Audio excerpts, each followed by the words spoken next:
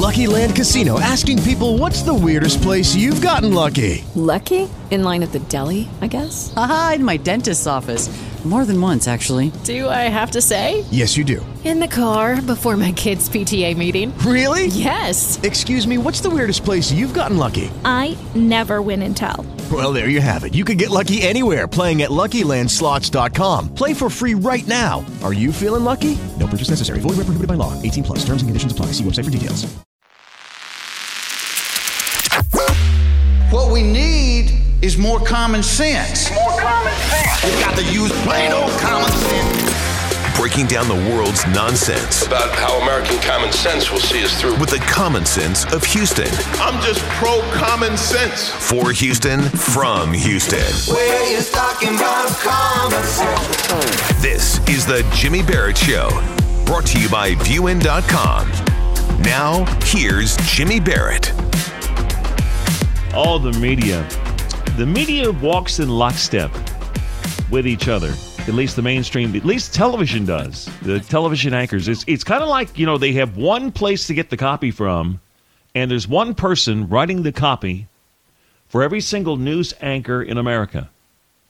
At least all the ones that work for NBC, CBS, ABC, MSNBC, CNBC, et cetera, et cetera. Because they go through these stories, and then they're all repeating it exactly the same way. It makes it highly suspicious. Only one of a couple things could be happening here. Either they're ripping and reading Associated Press copy or something along those lines, and they're just reading it the way it was written by the Associated Press or the news source.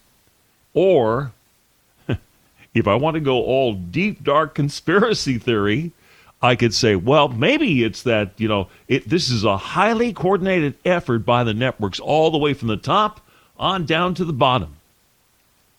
And, of course, having gotten that technical director from CNN on tape, Project Veritas, talking about how they're fully involved in propaganda. It wouldn't surprise me to find out that, they're all on the same page as far as what they're reporting and how they're reporting it. Part of it is just laziness. I have to think that. Every year, I don't know if you've ever heard of this or not. People in the Midwest know about this. Lake Superior State University, it's in Michigan, Upper Peninsula, puts out an annual list of banished words and phrases that we've become sick of hearing because they were repeated over and over and over to the point where you just can't stand them anymore. And every year, there's at least probably a half a dozen to a dozen that fit that list. In 2020, about 250 different words were submitted by people online. And as you can imagine, a bunch of things having to do with the pandemic were on the list. Number one, COVID-19 and every derivative thereof. Coronavirus, COVID, Rona, the COVID, whatever it is you want to say about it. Far and away the most abused word or phrase used over and over and over again. Number two, social distancing. Number three, we're all in this together. Do you remember when every commercial that came on, we're all in this together?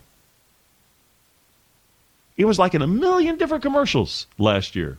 I think we've finally gotten away from that. Out of an abundance of caution. Go-to line for politicians, school superintendents, anybody, county judges, anybody making rules. Out of an abundance of caution. In these uncertain times, came in at number 5. Pivot was number 6. That's what a lot of businesses had to do in 2020. Unprecedented. By the way, that also made the list in 2002. I'm trying to think back. What happened? Was that like after 9/11? Maybe. Could be post 9/11 that unprecedented was so well used. Karen! There's the first non-COVID thing. Karen made the list. I know, right? That's also a phrase that got overused. But of the top 10, the first 8 are all COVID related. Now, we've got a new phrase that is making its way through the mainstream media. And we got a chance to hear this yesterday on Tucker Carlson's program. What it is race relations. And the phrase being used by every anchor and every reporter on every station having to do with cops killing black guys, whites and blacks getting along, race relations in general, is we've got some work to do. Here is a montage for your enjoyment. The fact is, we still have work to do. The family does not get to have their loved one back. There is still work to be done. And while this is a step in the right direction, there's still a lot of work to be done. But this is just one stop. There is more work to be done.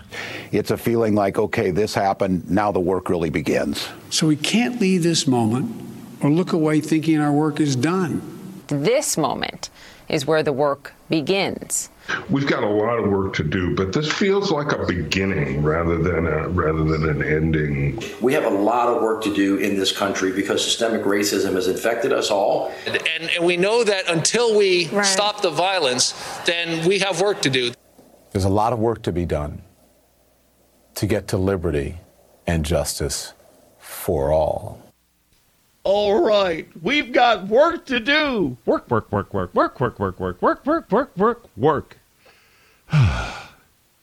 Oh, talk about abusing a phrase.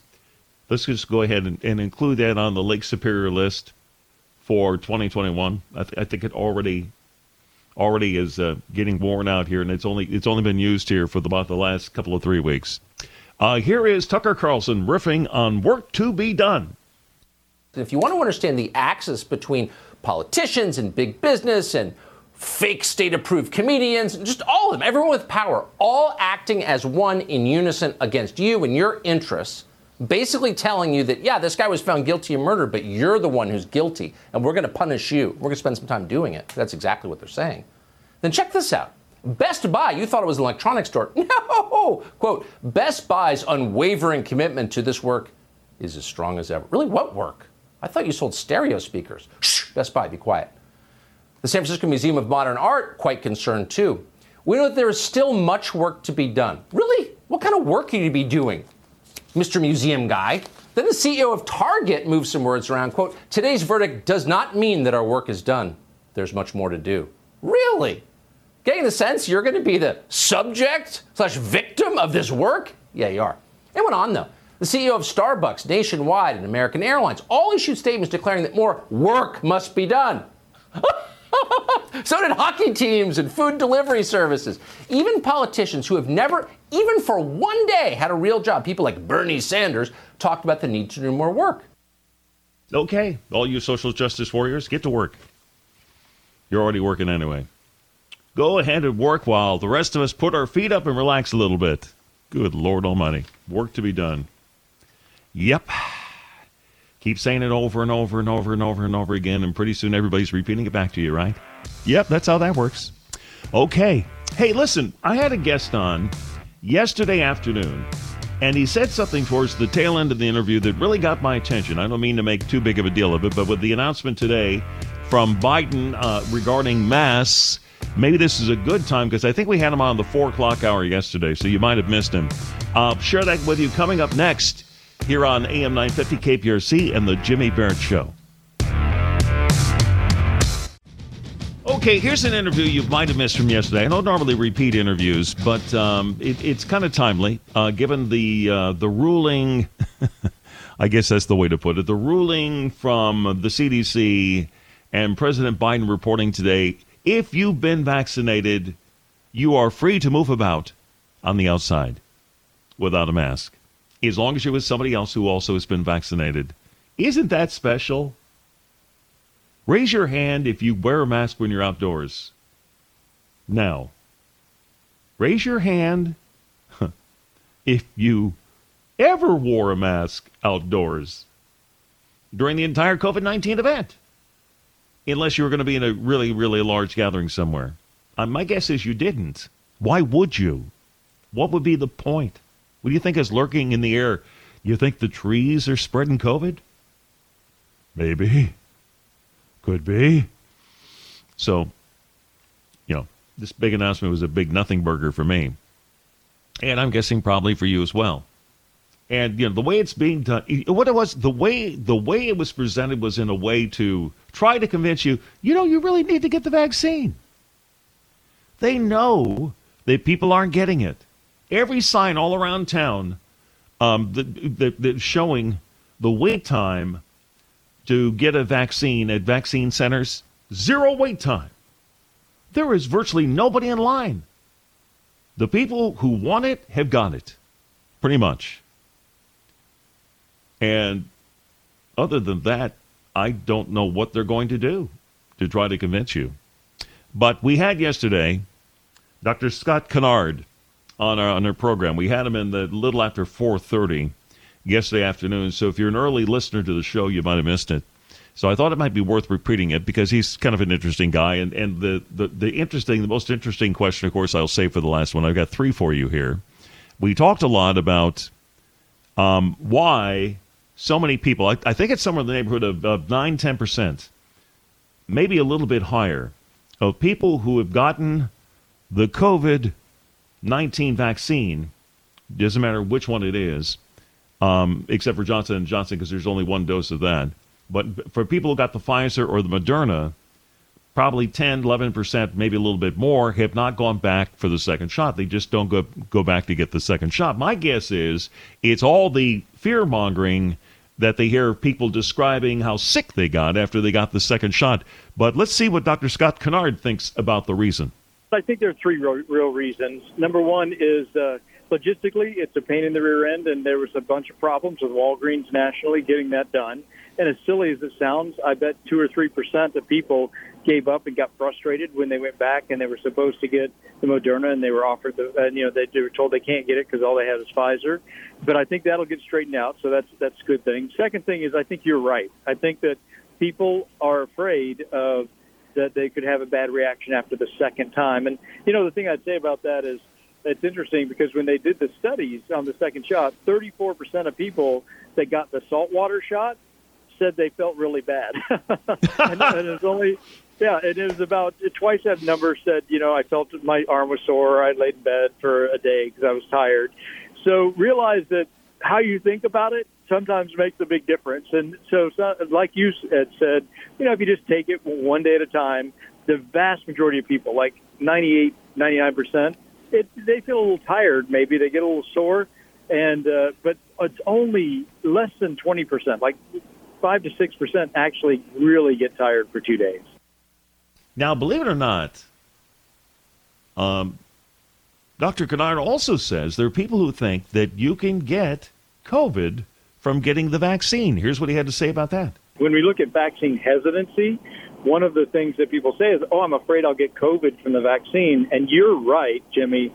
You don't get COVID. You can't get COVID from the vaccine because they don't put any virus in. All they're putting is a little piece of either messenger RNA in or a little piece of protein that's attached to a benign virus into your body.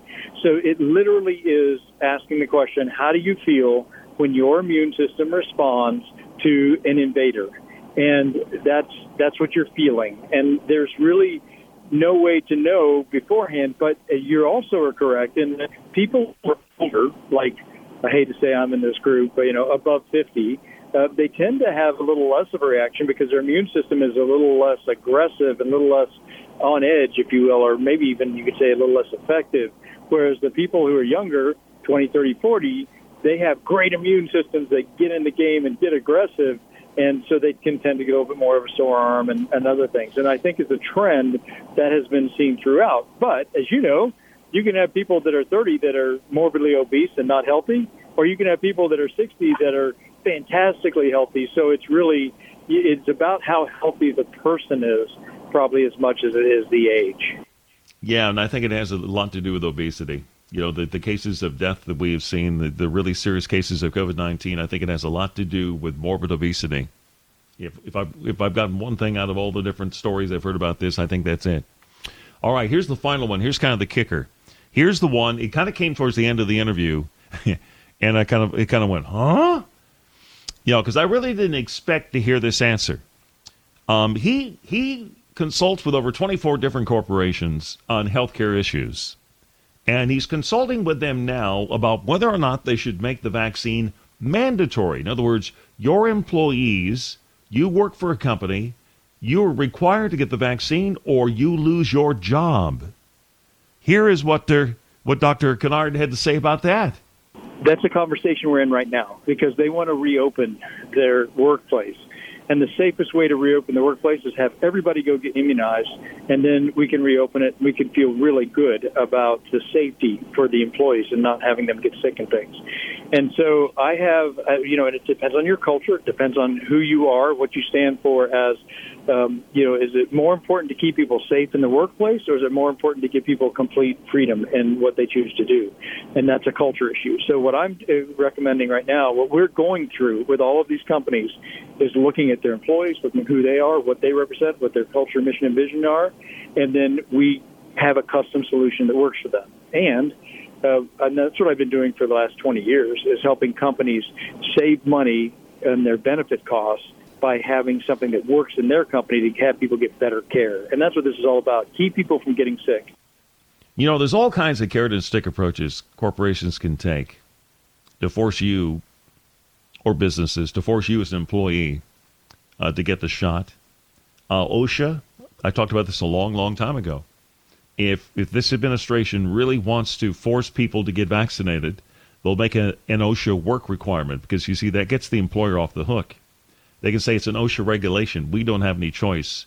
You have to get the vaccine or you can't work here anymore. It'll be an OSHA violation. We can't do that. I'm surprised that one hasn't quite come up yet. I get the impression that this administration has not run out of ideas to try to scare you or to get you to volunteer to get the vaccine. They haven't quite run out of ideas yet. But I have a sneaking suspicion they have a date in mind, that we either achieve this amount of vaccinations by this date, or we're going to have to ratchet it up another level here. I think that'll be July. That's my guess. July, if not a little bit sooner. And by that point in time, they're going to be making requirements. I think they want to see how many companies they can kind of cajole into forcing their employees to get the vaccine. And for the companies that don't want to do that, at the end of it all, maybe you get an OSHA regulation or something along those lines. Or if you want to take a more carrot approach, you provide some tax incentives or some other financial benefits for companies that get all of their people vaccinated. All right, quick little break. We're going to talk about all this, including the Biden announcement a little earlier this afternoon on Mass with Becky Blaylock, Freedom Matters Action Group, coming up next here on AM 950 KPRC. Free, set them free. Free, set them free. Free, set them free. I don't think we're quite free yet. No, they let us outdoors now. They've let us outdoors without a mask. That's all that happened today. If you missed the announcements, here is President Joe Biden from about hour and a half ago. Starting today, if you're fully vaccinated and you're outdoors, you need, and not in a big crowd, you no longer need to wear a mask. I want to be absolutely clear. If you're in a crowd, like a stadium or at a conference or a concert, you still need to wear a mask, even if you're outside. But beginning today, gathering with a group of friends in a park, going for a picnic, as long as you are vaccinated and outdoors, you can do it without a mask. The CDC is able to make this announcement because our scientists are convinced by the data that the odds of getting or giving the virus to others is very, very low if you're both been fully vaccinated and out in the open air. The CDC also helped clarify which outdoor activities are safer or less safe, depending on whether you've been vaccinated. How much longer will we allow ourselves to be treated like kindergartners? I feel like I'm being talked to like maybe a first grader at the most. Now you can go outside without your mask, but only if that other person had their vaccination, okay? But that doesn't mean if you can't do it when there's going to be a large crowd around, okay, child? And are you listening to me, son? Huh? Are you listening? And you can't do it on a Wednesday, Friday, or any other even day. I was waiting for that to come. Becky Blaylock joins us, Freedom Matters Action Group. I'm guessing you weren't overly impressed by the president's announcement today. Not at all, not at all. That's the first time I've heard the audio. I saw the news story but didn't listen to it. The audacity of this man, right? The tone that he takes. He doesn't say, this is what we recommend for you as an adult citizen who can make their own decisions. Oh, no, you're allowed to do this now. That is unbelievable. It really is. And and it's pretty clear, right? Here's why I think we heard this announcement today. Has anything changed in the last week or two? No. But the CDC is reacting to the fact that the demand for vaccination pretty much has dried up all across the country. I think they're at the point where they really don't know what else to do other than, they need to provide the carrot stick approach. In other words, here's the carrot. If you get the vaccination, we're going to let you outside again. What they fail to consider, Becky, is that most of us, especially here in Texas, most of us never wore a mask outdoors. That's true. That's true. And, Texas has reopened fully. Houston, Lena Hidalgo wants us to all think that we're still in the middle of a pandemic. She kind of reminds me of a kid at Disney World who the park is closing and she doesn't want to leave, so she's kicking and screaming. It's ridiculous that she won't acknowledge, hey, we've got herd immunity at this point. If you want the vaccine, you could have gotten it. And they have to make you feel like, okay, now you can live your life normally if you go get this. You have any, I don't mean to pull you into any of my conspiracy theories. I need no help when it comes to conspiracy theories. but I have to, as my partner in the morning, Sheriff Fryer's fond of saying, follow the money. Follow the money. There's a lot of money Pfizer and Moderna and these other drug companies have invested in these vaccines. There's a lot of money the government has invested in these vaccines, and there's a lot of money I think they want to make going forward from these treatments and these vaccines, and it's not going to work for them if they can't make us take the vaccine. Right. I mean, the pharmaceutical companies spend more than oil and gas when it comes to lobbying in Washington. And if you're going to watch, CNN, NBC, any news station, look at the commercials between the segments. You've got pharmaceutical commercials being, blasted in front of you nonstop. They've got the media, they've got the government in Washington, and I really, none of this makes sense. It has to be another agenda. And I mean, I don't know about you, but last year, by the time we got through April of 2020, I said, okay, this doesn't make sense anymore. What is going on? We should have been opened by now. And it has to be that they've got to sell some vaccines. So that's why they suppress things like hydroxychloroquine, ivermectin, budesonide. We've heard of doctors treating thousands of patients, even, cancer patients, people who were not doing well. Budesonide, there's a doctor who talked about having successful treatment with that when they had COVID with cancer. So this doesn't make sense. We've got a government who's out of control, and they want to control our lives and our bodies and our medical decisions at this point, it looks like.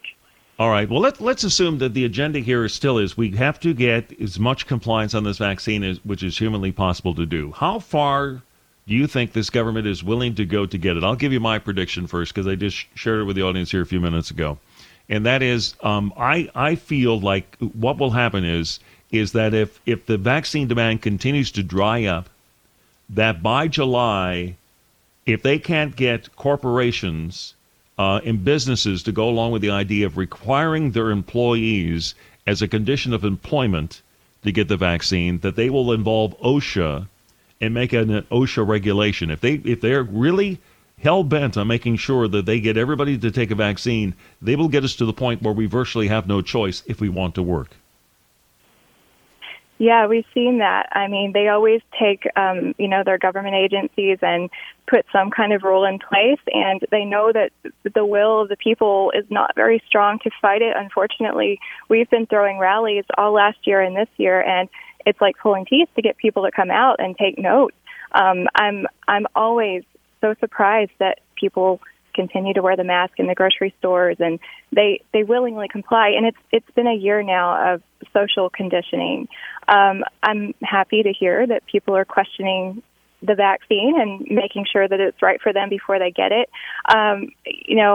But I do think you're right. They're going to turn to some kind of, OSHA rule, and people don't have the will to fight it, and especially not companies, right? They just want to run their company and make money. It infuriated me. That was sort of what activated me last year when Harris County imposed this $1,000 fine on businesses if one person was found without a mask in their store.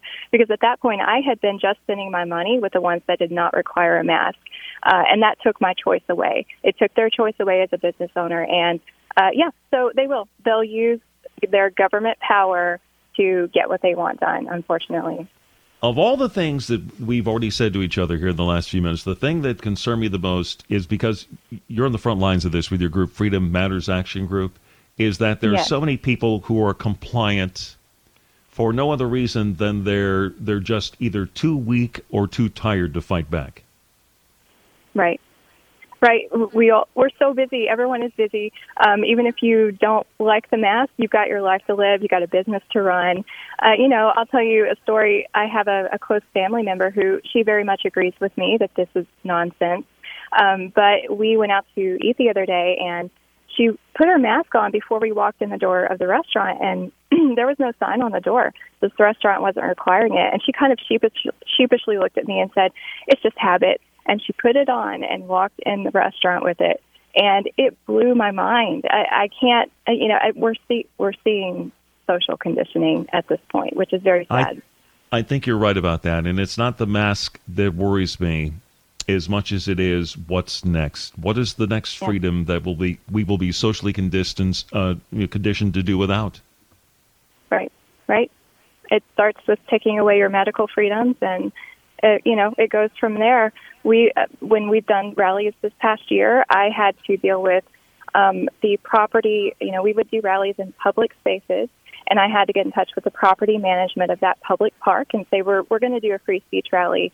And pretty much every time I had to argue with them, they would say, okay, well, you need to limit your rally to 10 people because that's the governor's order. And I said, no, you cannot limit my ability to gather and petition my government in a public space. And that's when they would take a step back and say, okay, you're right.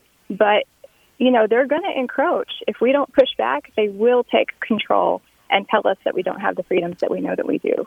I would like to think we all have our limit. And I think that young people in particular who have grown up in a world a little bit different than your average adult has today, I look at it this way. We have 2001, I think, was kind of like the beginning of a real switch in our country in giving up freedoms. We did it in the name of the Patriot Act. We did it in the name of protecting ourselves from terrorism. But 2001 is 20 years ago now. People born in 2001 don't know what life was like before 2001. They never experienced it. And it's the same kind of thing with this. You'll have people who grew up in a COVID world who will think that all of these restrictions are perfectly normal when you have a bug flying around that people are getting sick and if you were dying from. Yes. Yeah, that's something that our group is actually very concerned about. We have probably done 6 or 7 rallies in front of school board meetings, independent school districts, petitioning them to let our kids go to school without a mask if they choose to. Let the parent choose. If they want their child to wear one, that's fine, but let me send mine without it. And we were successful. Katy ISD is making masks optional next year, or I think starting in June. We've had another one, I believe, do that as well. But we just attended the Fort Bend ISD last night, and these people are locked into place. We're pretty sure that they're going to extend the mask order. We were actually denied entry into the meeting without a mask, and so we couldn't participate in our civil activities. Texas is open. There's no order in place by Governor Abbott anymore. There's no reason for them to keep us out. So I just say all that to say we have some really concerned parents. They're talking about their kids coming home. I actually did put on a mask last night to go in and read the speech of a parent who would not put on a mask. She hasn't worn one yet. She doesn't want to break her streak. And I said, I can do it for you. So I read her speech, and she's actually a grandparent. She said, when my grandkids come home from school, they ask me, can I hug you?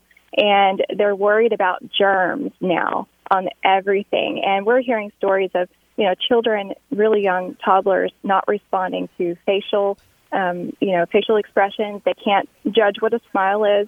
It's going to be a problem. And you're right, these kids, they're not going to remember what it was like to be able to leave your house and choose what kind of thing you're going to wear over your face. I mean, it's a bad deal.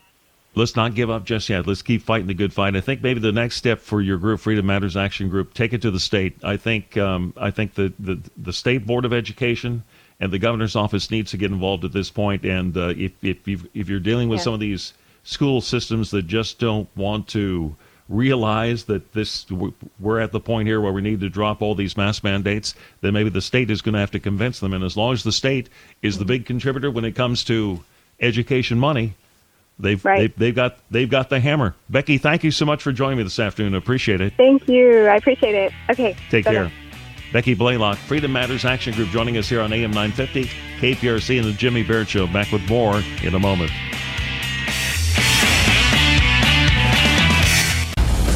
All right, any UFC fans?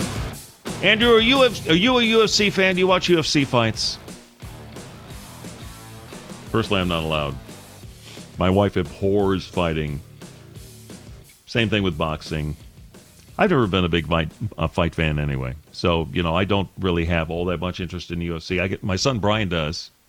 He's going, hey, Dad, you know anybody who can get me some tickets? Son, you can get yourself some tickets. You got some money? It's coming up on May the 15th. That's a Saturday at Toyota Center. UFC 262. Oliveira versus Chandler. That don't mean nothing to me, but I guess if you follow the UFC, it does. Let's see. How much are tickets? Let's take a look here. Upper Deck, Section 432. Those are the cheapest seats in the house. $224 a piece. Yeah, well, come on. I got to have better seats than that. Upper Deck, Section 420, $334 a piece. Okay. Oh, let's go to the lower level. Lower level 110, $547 a piece. Yikes!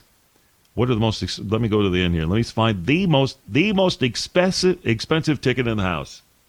Floor F, row 4. You have to get a minimum of 1 to 4 or 6 tickets. 3,000. What? Huh? Are you serious? $3,511 a piece. No wonder Dana White is rich. Good God Almighty. $3,500?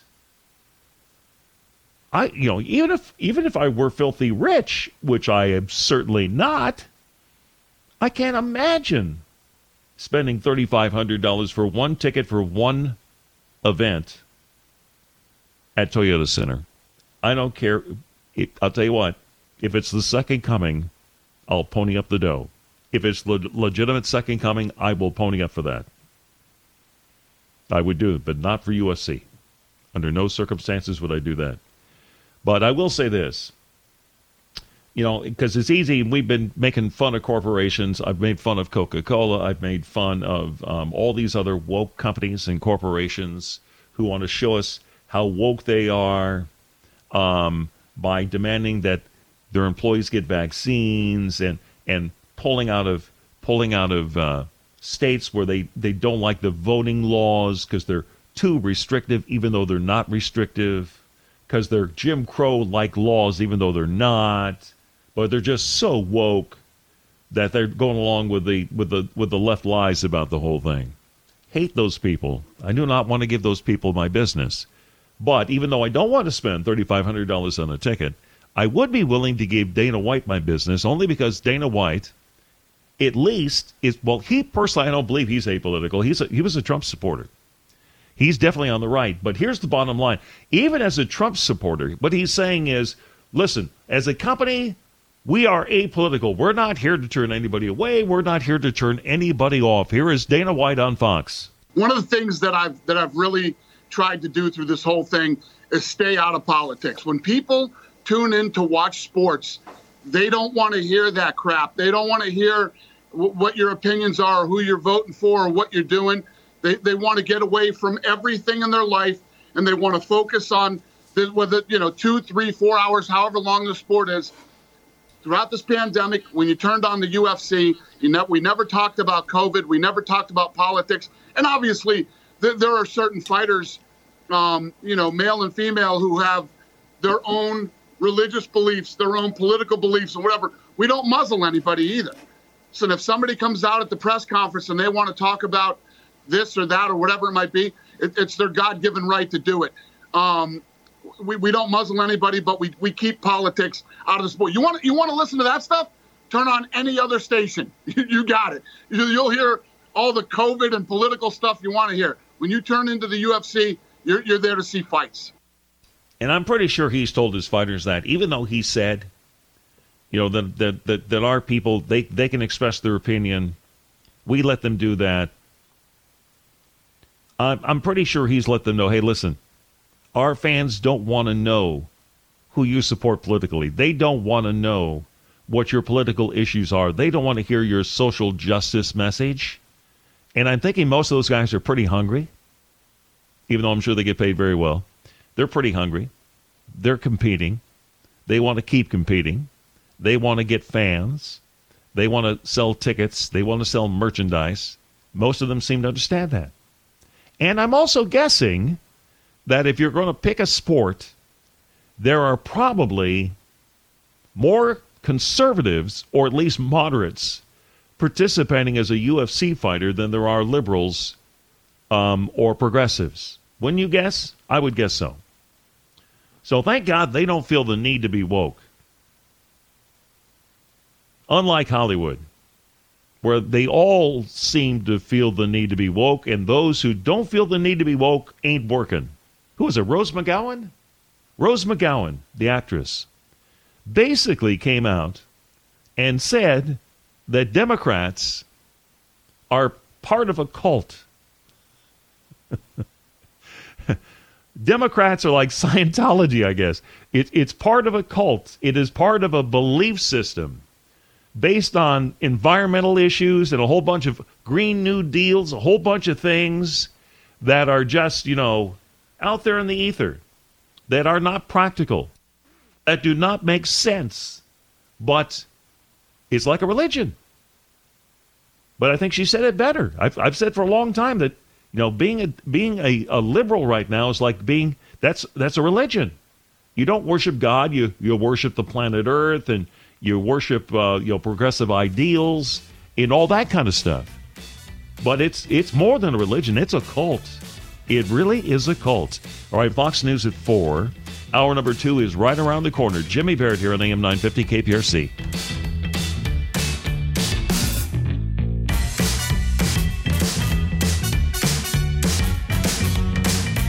It is Ryan here, and I have a question for you. What do you do when you win?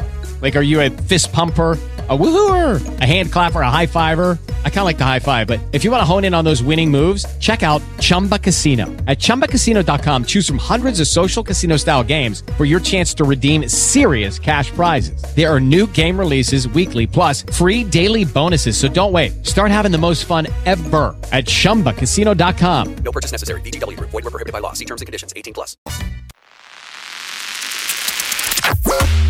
What we need is more common sense. More common sense. We've got to use plain old common sense. Breaking down the world's nonsense. About how American common sense will see us through. With the common sense of Houston.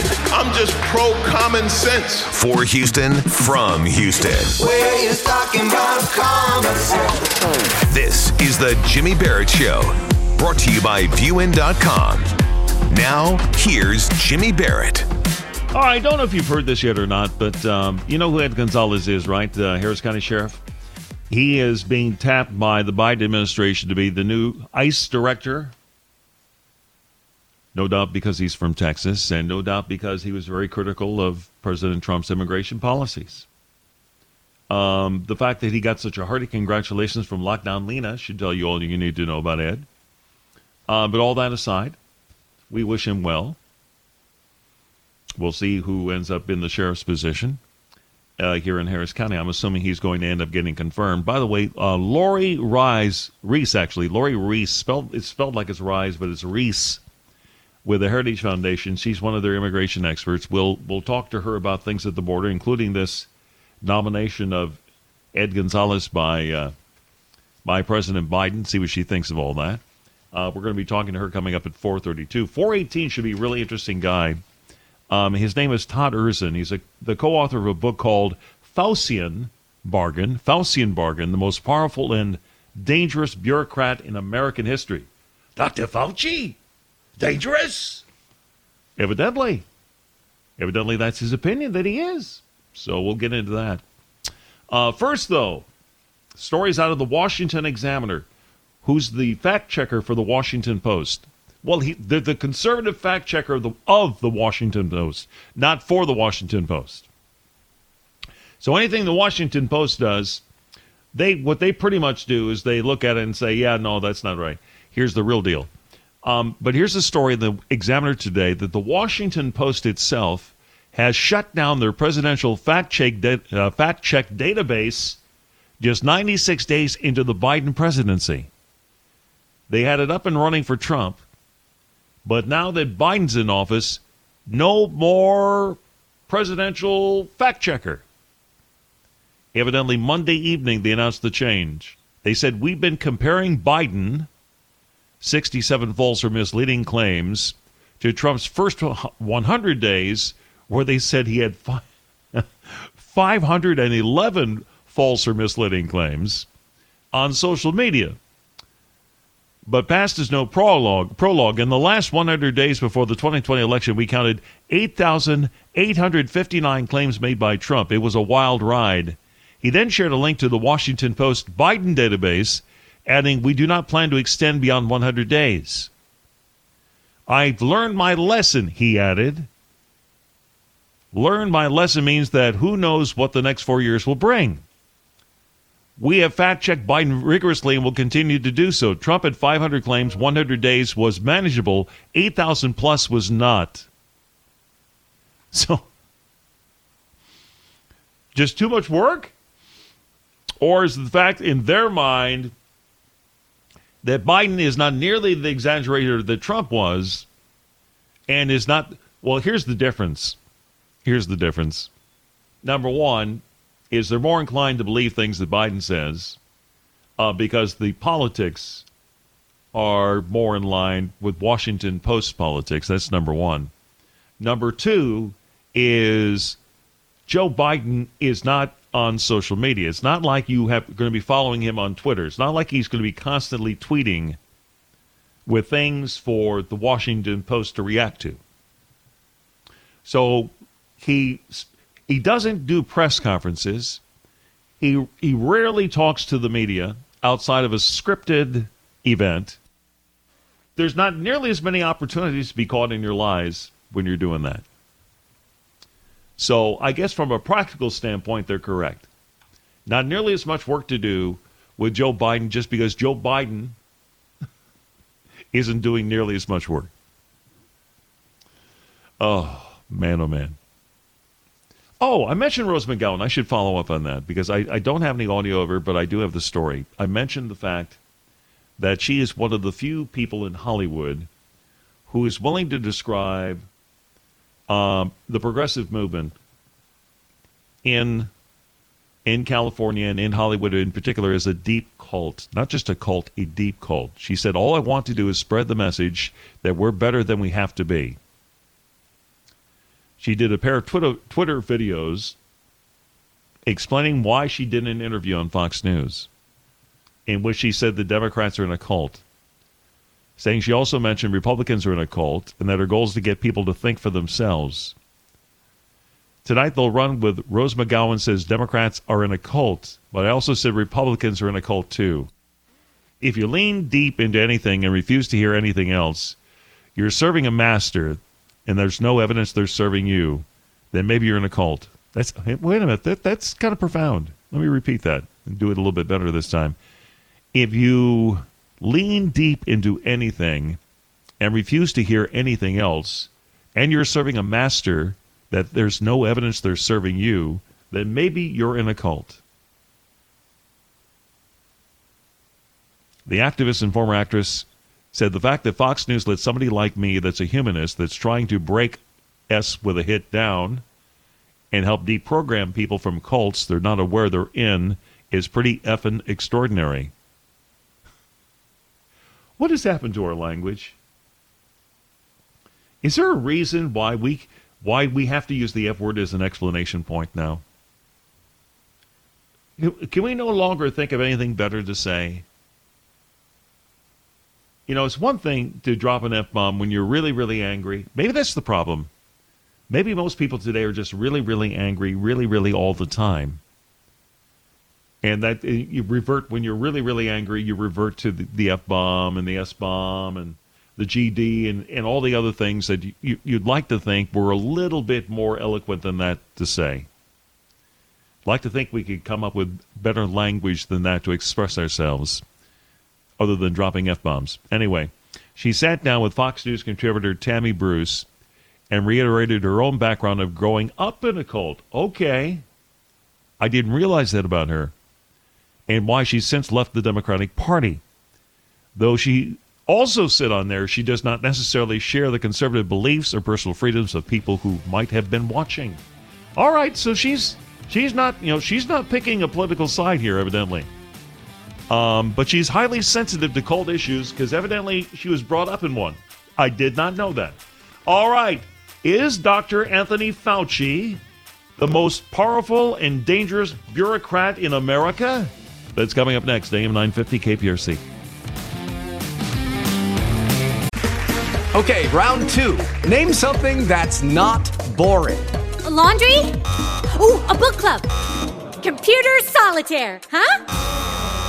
Ah, sorry, we were looking for Chumba Casino. That's right, ChumbaCasino.com has over 100 casino-style games. Join today and play for free for your chance to redeem some serious prizes. ChumbaCasino.com. No purchase necessary. Void where prohibited by law. 18+. Terms and conditions apply. See website for details. All right, is Dr. Anthony Fauci the most dangerous bureaucrat in America? According to this book, he is. Co-written by our next guest, Todd Erzen. It's called The Faucian Bargain, the most powerful and dangerous bureaucrat in American history. And it kind of goes along the idea here. By the way, welcome to the show, Todd. Good to have you. It kind of goes with the idea here that Anthony Fauci is exactly what President Eisenhower warned us about in his farewell address, of allowing public policy to become captive to the scientific elite. And certainly, as a bureaucrat, Anthony Fauci has been one of the most powerful men in America as far as how we have reacted to COVID, how we have shut things down, how we have locked things down. And I'm guessing, Todd, that you probably think that there is a overall reason why we've gone this route. Why do you think that we've allowed our country to be locked down this way? Well, that's the introduction of this book has nothing really to do with Anthony Fauci specifically or COVID. It has to do with we, the people, the country we inherited, and the lies we allow ourselves to believe if we pass off our duties and responsibilities to, again, this so-called expert class and this bureaucratic class that you mentioned. I mean, down in Texas, well, heck, up here in Iowa, we've been largely more free than Texas has been in many ways. Yet Texas has the reputation, don't mess with Texas. Well, a lot of people have been messing with Texas for a long time. You guys have the same problems down there with liberal universities. Sure. And you have the same gender wars going on in many places.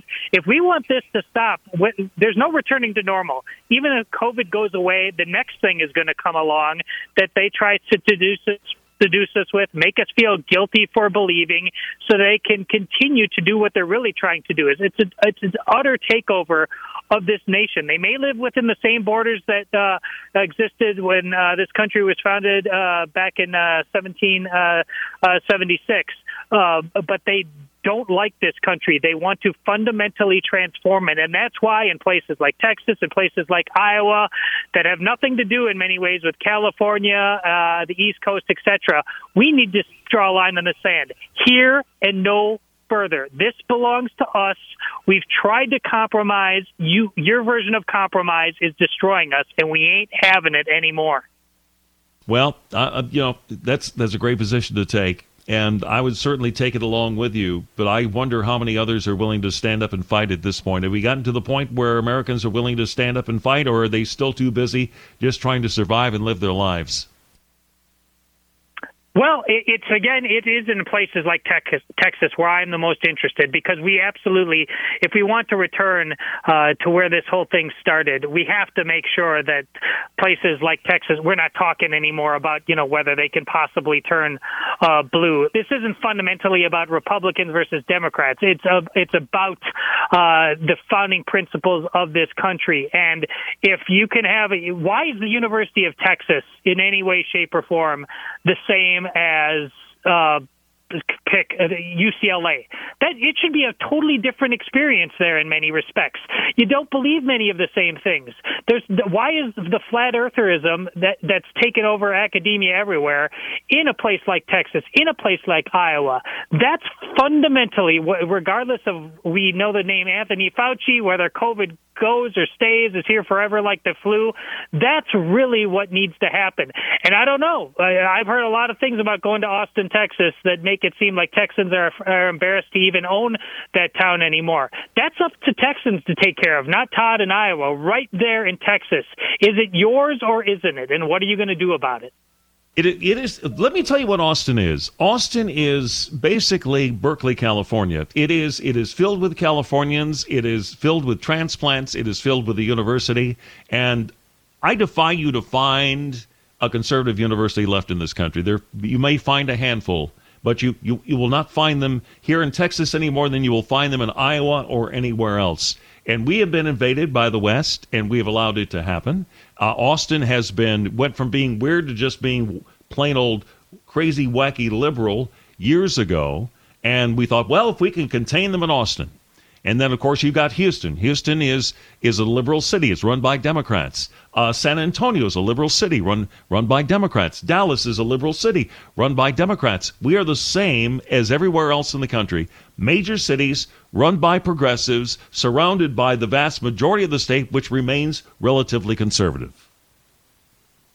Well, if that doesn't stop, ultimately it's game over, because before COVID, I'm 48 years old. Did you think you were going to be spending the last 5 years talking about the gender wars? What's a guy? What's a girl? What sport can they play? Which bathroom are they supposed to use? See, that's the problem. There's always going to be the next thing, because the left has figured out how soft we are, how easily we can be manipulated. I call this on the Steve Day show on Blaze TV. I call it the gated community effect.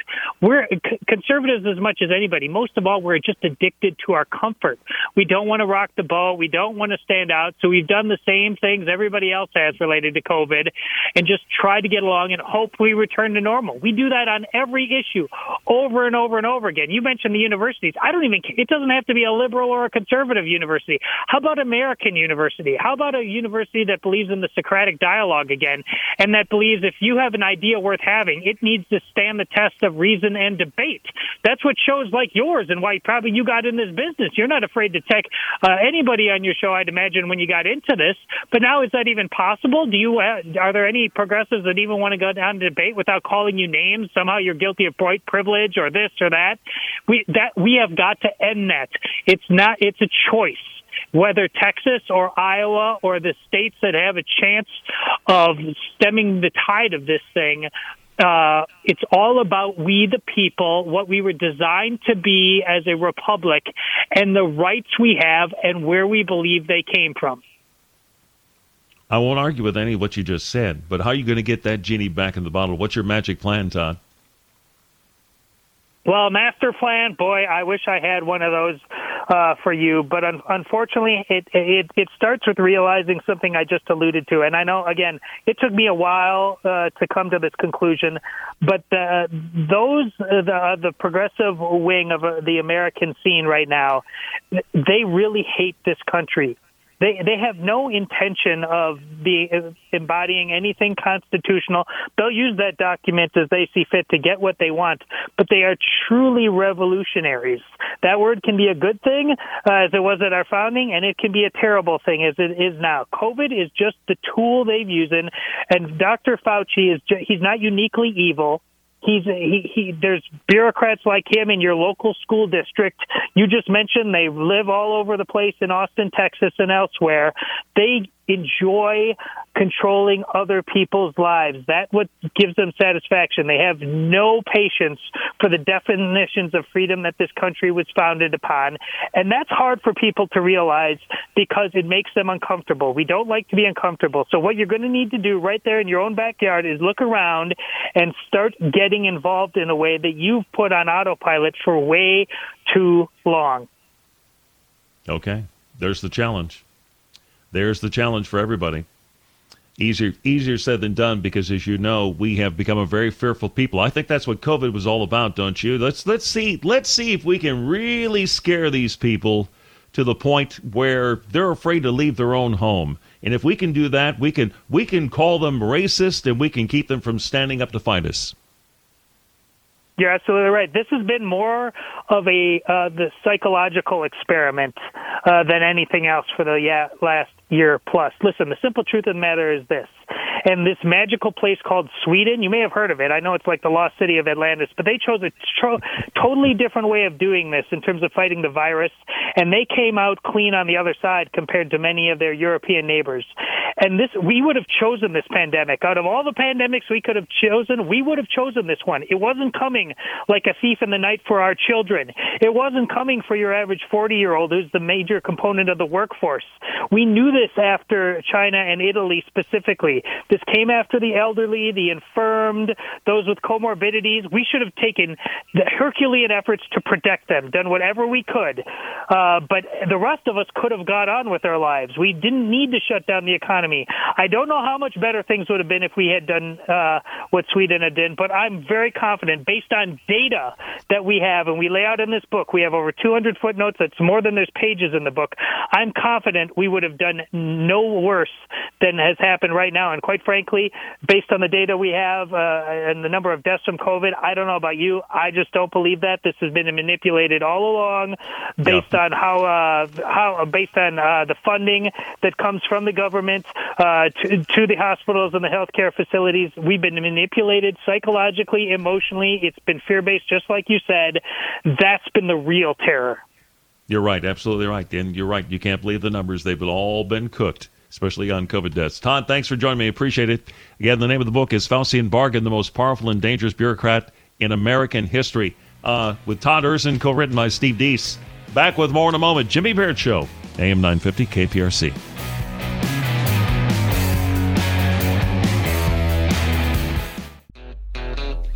.434 down here at AM 950 KPRC. All right, let's talk a little bit about the border.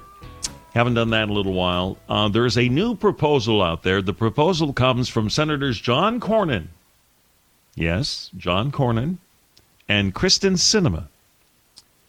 So I'm sure they're not selling it this way because, after all, Senator Cornyn is a Republican, underlined twice, from Texas.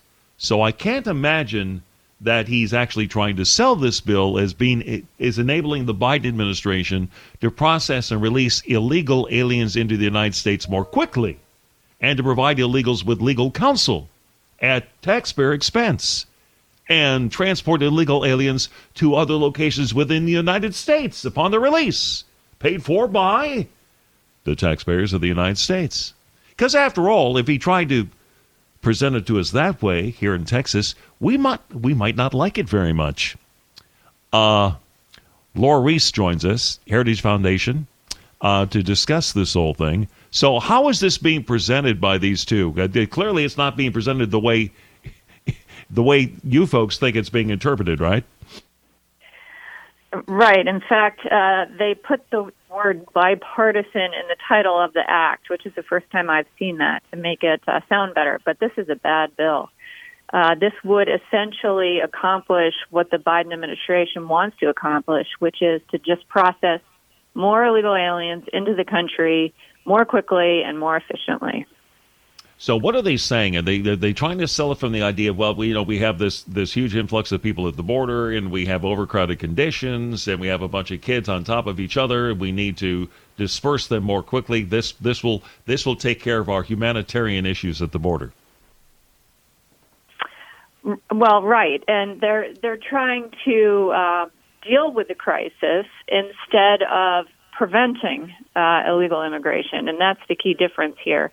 So this bill, for example, would create processing centers at the border, or welcoming centers, if you will, which unfortunately is going to continue to draw illegal immigrants to the border to then be processed into the U.S. And that's really the number one pull factor, is if illegal immigrants know that they can get into the U.S. and will be released, then they will continue to come.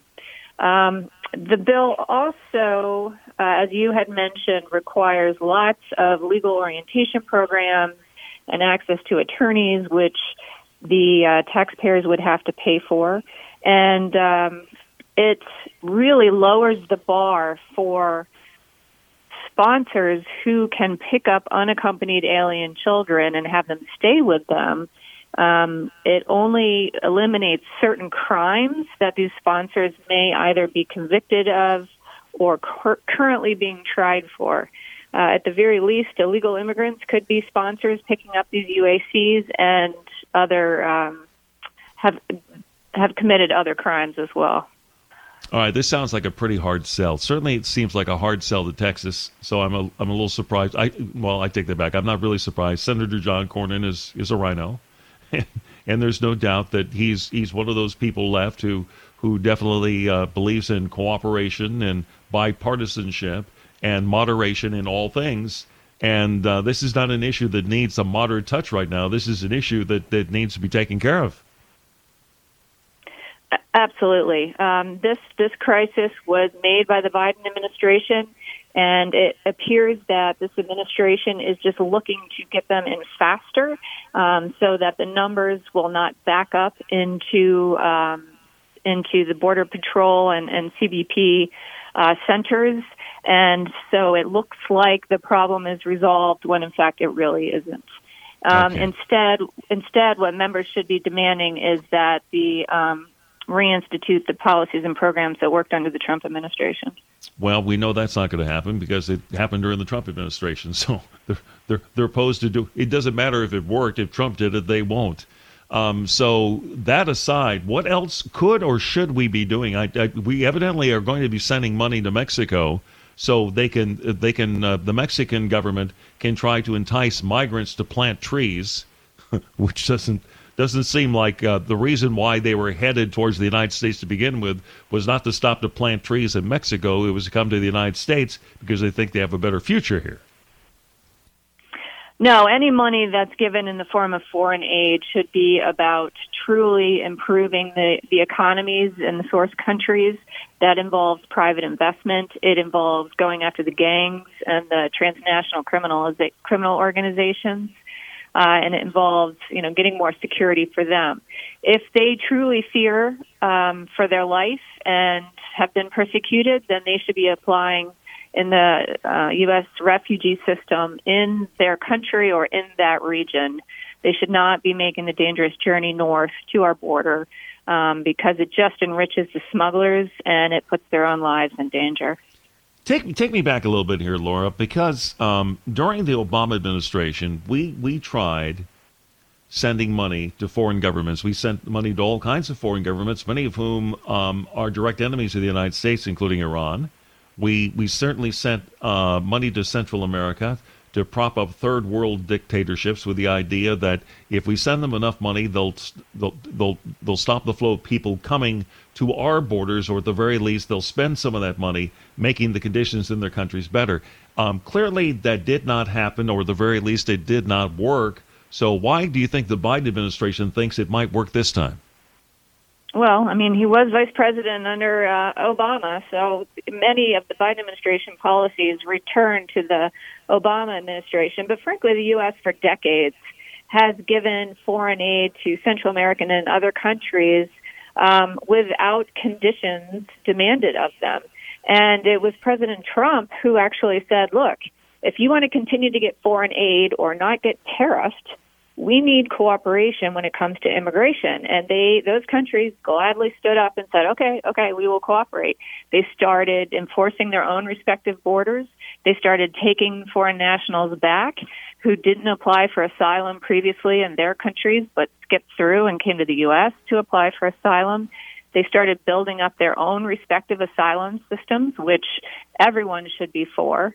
And so U.S. has real leverage when it comes to foreign aid. We need to use it, and when we give them money, to truly make sure that it is going to actual root causes and not social justice programs. Other than this bill being proposed by Cornyn and Sinema, are there any other bills out there in Congress right now dealing with the immigration issue at the border, or is it all fairly quiet as far as legislative support for any particular program? There are various bills. Some call for the continued construction of the planned border wall.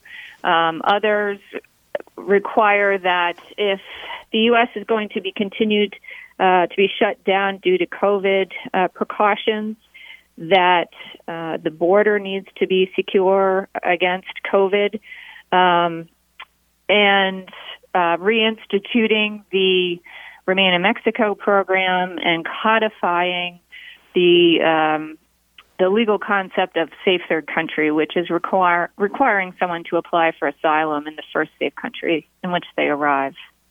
I don't know if you've heard a reaction in D.C. yet, but today, evidently, the Biden administration is announced that it is going to nominate Harris County, which, of course, is the county that the city of Houston is in, Harris County, Texas, Sheriff Ed Gonzalez as the next director of ICE. Ed famously stood up and complained about the way the Trump administration was doing things at the border, so clearly he falls in line with the Biden-Harris administration.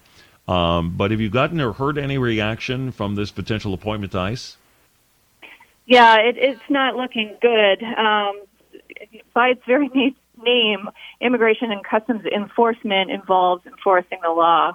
And it doesn't look like Sheriff Ed Gonzalez has always been supportive of either ICE, particularly what are called 287G agreements, where state and local police departments work with ICE to supplement ICE's ability in identifying criminal aliens for removal. And he's criticized whether it's worksite enforcement and other examples. So he is not an embodiment of the mission of ICE, and so this is not looking like a good nomination. Well, it's looking like a nomination I would expect from the Biden administration, but if they have any, not that they care about pacifying Governor Abbott or any of the other more conservative politicians here in the great state of Texas, but I can tell you nobody in Texas will be impressed by this. Because we know there's no relief coming to our border just because you're going to nominate a Texan to take over ICE. No, that's form over substance. Americans want laws enforced, including immigration laws. So ICE requires a leader who will actually enforce the immigration laws. Yeah. And this is where this president is the most vulnerable. These are by far his lowest poll numbers. The vast majority of Americans agree things are not going right now as it relates to illegal immigration. Laura, thanks for joining me. Appreciate it. Thank you for having me on, Jimmy. You bet. Laura Ries with the Heritage Foundation joining us here on AM 950 KPRC. Final segment coming up. Jimmy Barrett Show here on AM 950 KPRC. All right, kind of the big story of the afternoon. I mean, not big from the standpoint of life-changing, because I don't think this, well, I know this doesn't change your life. I know it doesn't change my life, and I hope it doesn't change anybody's life here in Harris County, Texas. Because if you're wearing a mask outdoors, you are among the very, very few. But Biden did come out today and gave you the official blessing to take off your mask outdoors with a lot of ifs. Let's go over the list now. Here's President Biden.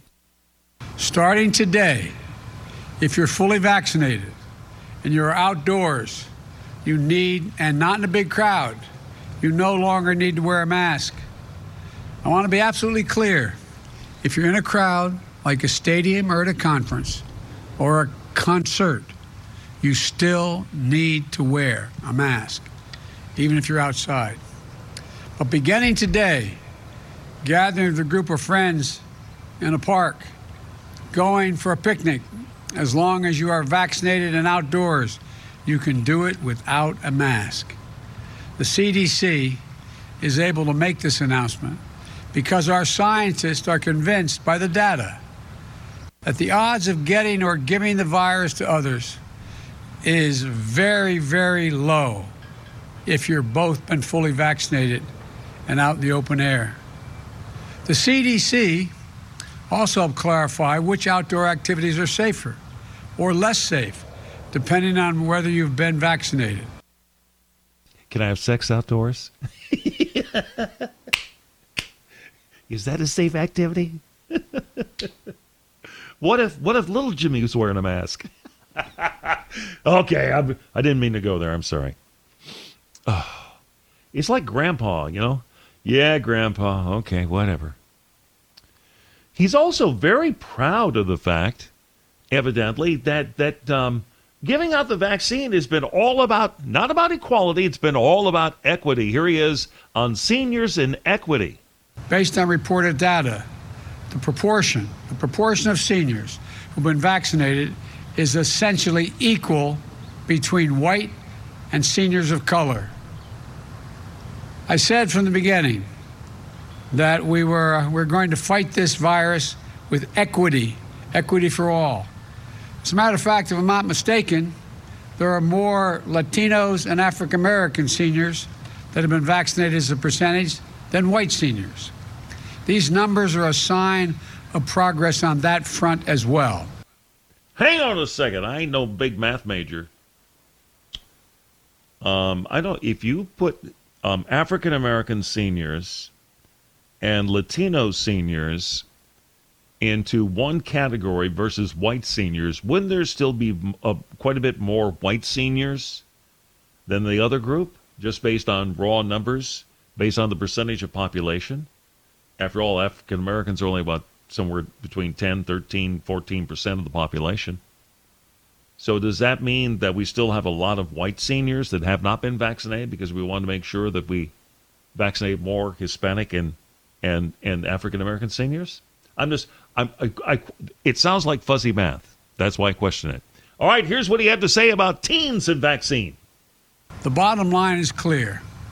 If you're vaccinated, you can do more things more safely, both outdoors as well as indoors. For those who haven't gotten their vaccination yet, especially if you're younger or think you don't need it, this is another great reason to go get vaccinated now. Yes, the vaccines are about saving your life, but also the lives of the people around you. But they're also about helping you get back to closer to normal in our living, more normal living. Getting together with friends, going to the park for a picnic without needing to mask up. We're back to that place now as long as you get vaccinated. So go get the shot. It's never been easier. And once you're fully vaccinated, you can go without a mask when you're outside and away from big crowds. Now. Yeah, that's what teens want to do. They want to go on a picnic with their friends. Notice he said you could do more things indoors, but he didn't give a single thing you actually could do indoors, because there really isn't anything more you can do indoors. We don't have time for question number 2. Let's play question number 1. There was a little media follow-up, and you could tell the Biden handlers were getting nervous. Here's one question that did sneak in. If the risk is so low outdoors, why doesn't this new guidance apply to everybody? because the science indicates that the most certain way to make sure it doesn't spread if both people have been vaccinated, the people you're with and you're outside. And you chose to wear a mask, sir. You chose to wear a mask. You chose to wear a mask as you walked out here. What message were you sending by wearing a mask outside alone? By watching me take it off and not put it back on until I get inside. Okay, we had a pretty snappy comeback. That was Peter Doocy, by the way. Yeah, Peter Doocy is going to be the arch nemesis of the Biden administration. You know, we have reversed roles now. When Trump was president, CNN's Jim Acosta was the guy who was always out there battling the president and making statements and trying to get him in a gotcha. Well, now Peter Doocy is the guy for Fox who is trying to get Biden in a gotcha, which is not that hard to do most of the time. I don't think that he said anything today that would convince somebody who really doesn't think they need the vaccine to get the vaccine. If that's all you're offering is the ability to go outside without a mask when we're already have been doing that for a long-ass time, yeah, that's no incentive there. Have a great evening. See you tomorrow morning, bright and early at 5. Sheriff's back, along with me on KTRH, and then I'll see you back here at 3 on AM 950 KPRC. With the Lucky Land Slots, you can get lucky just about anywhere. This is your captain speaking. We've got clear runway and the weather's fine, but we're just going to circle up here a while and get lucky. No, nothing like that. It's just these cash prizes add up quick. So I suggest you sit back, keep your tray table upright, and start getting lucky. Play for free at LuckyLandSlots.com. Are you feeling lucky? No purchase necessary. Void where prohibited by law. 18+ terms and conditions apply. See website for details.